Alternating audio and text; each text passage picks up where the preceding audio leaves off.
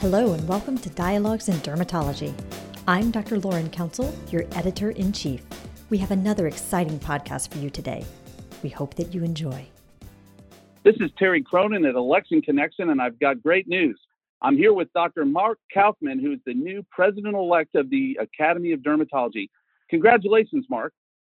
Thank you, Terry. What would you like to say to the voters? Well, Terry, the first thing I'd like to say is I want to send out my sincere hope and prayers that everyone is healthy and safe.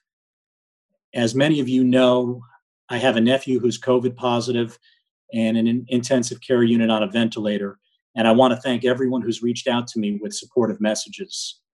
I know how terrible this disease can be, and I really hope everyone stays safe. As far as the election is concerned, I'm grateful to all those who voted for me, and I truly look forward to earning the respect from those who didn't. Thank you, Mark. What issues are you most excited to address in office? Well, COVID-19 has certainly changed the conversation. I hope to work closely with current AAD leadership to help us emerge from this crisis stronger than before. As I said in my speech, the need for quality dermatologic care is infinite. It's not going to go away.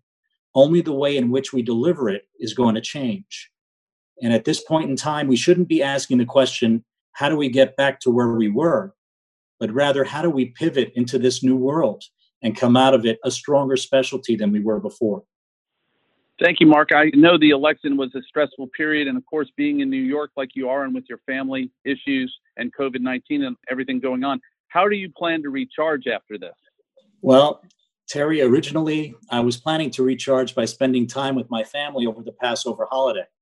Turns out I've just spent the last 2 weeks with my entire family, but I'm still looking forward to holiday time together.